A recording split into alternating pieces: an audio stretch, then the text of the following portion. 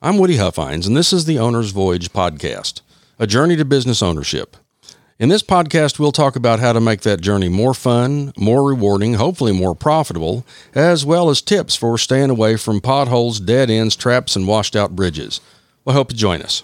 Welcome to episode number 28, Social Media and the Cancel Culture. One of the things that I used to talk about when we were doing large software implementations is that when you implement software, it does things to you, and it does things for you. And the idea is to maximize the things that it does for you and minimize the things that it does to you. There are a number of great tools on social media for marketing and selling your business. Whether it's Facebook or LinkedIn or Instagram or Twitter or TikTok or YouTube, they're all channels of marketing that are important.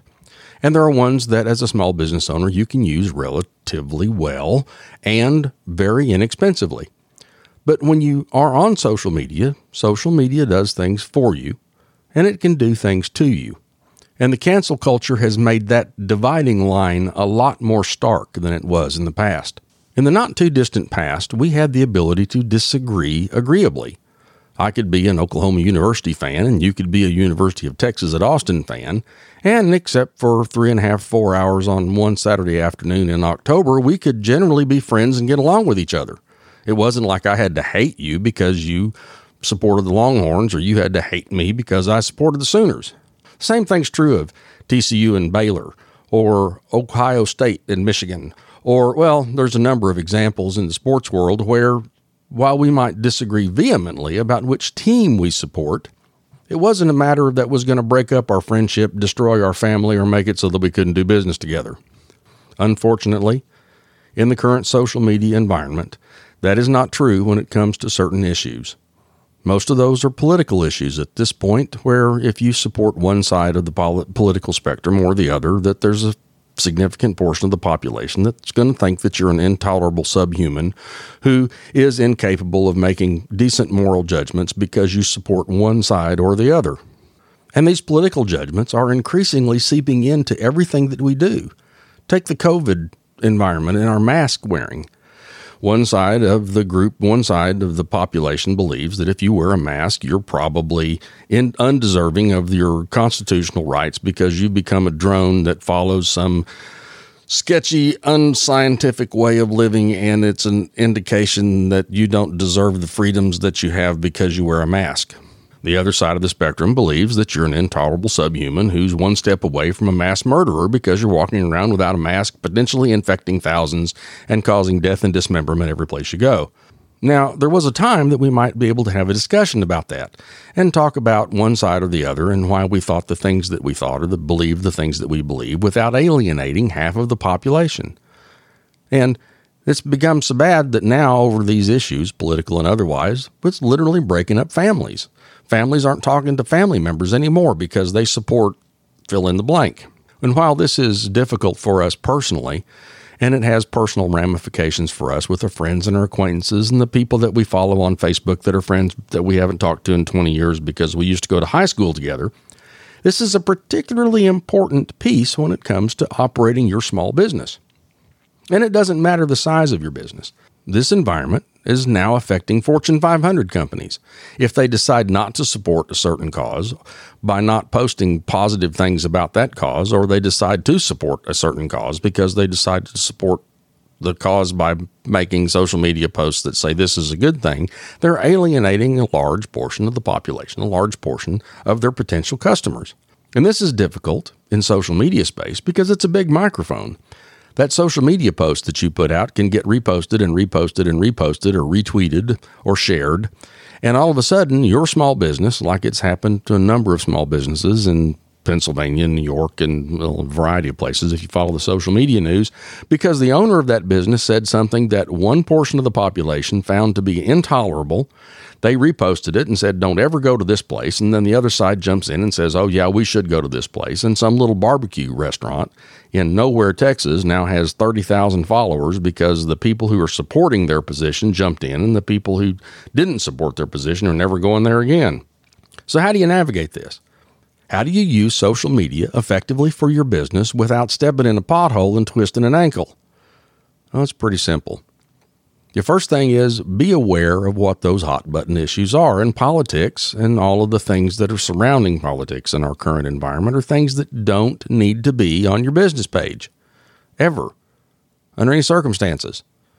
Facebook is a good example, but an even better example is LinkedIn. If you spend much time on LinkedIn, you notice that people on LinkedIn are focused on business. They don't talk about the brisket that they did this weekend the way I do on my Facebook page, or talk about a football game that's coming up.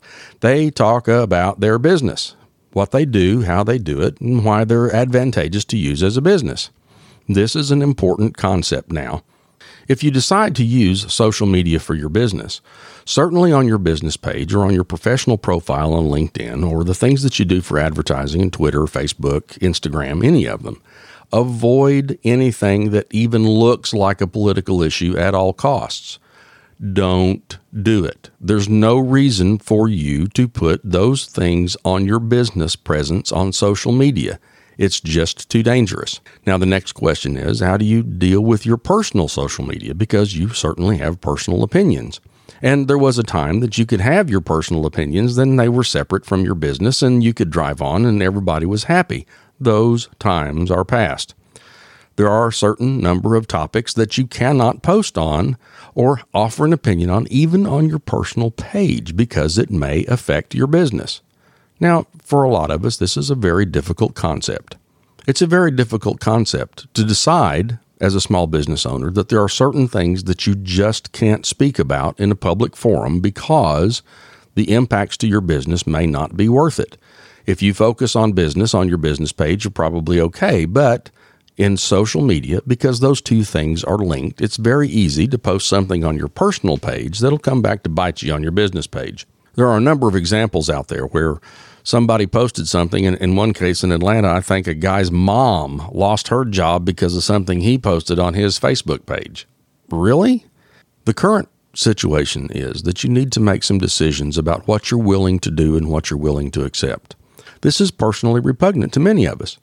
There are certain values or certain beliefs that we have personally or politically that we hold very dear to our heart. But the current environment means that we need to be silent about those things, especially if we're a business owner, because it can have impact to our business. Take, for example, Joe Rogan. Joe Rogan podcast has, 10 million followers or something. It's a huge podcast, and Spotify bought his podcast for $100 million reportedly. And now one of the things that's bouncing around in the news is that the Spotify employees are willing to strike and go out on a strike because the Joe Rogan podcast says things that are politically incorrect or that they don't agree with. So here's Joe Rogan, who's just received $100 million, that's now in a fight for what he can put on his podcast and what he can't. So if Joe Rogan can experience this kind of backlash, you better believe your small business can. Social media can do a lot of good things for your business. But if you're not careful, social media can do a lot of bad things to your business and do it very, very quickly. So back to the primary theme of the podcast.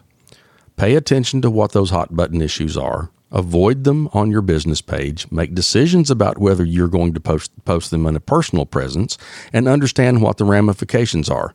I can't give you advice about whether you should post your beliefs or not on your personal page. And really, if you want to on your business page, you're certainly capable and you're certainly free to do so.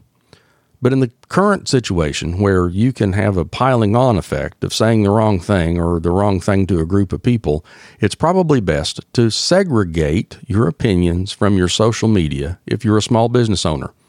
It's not worth the price that you might have to pay, or at least you need to understand the price that you might have to pay if you make that decision. It's an ugly world we live in a lot of ways at the moment.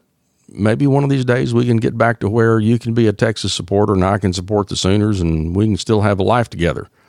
I would say that we can all pray for that day to come, but then that might offend somebody. This is Woody Huffines. This is the Owner's Voyage Podcast, episode number 28. Social media and the cancel culture. Beware.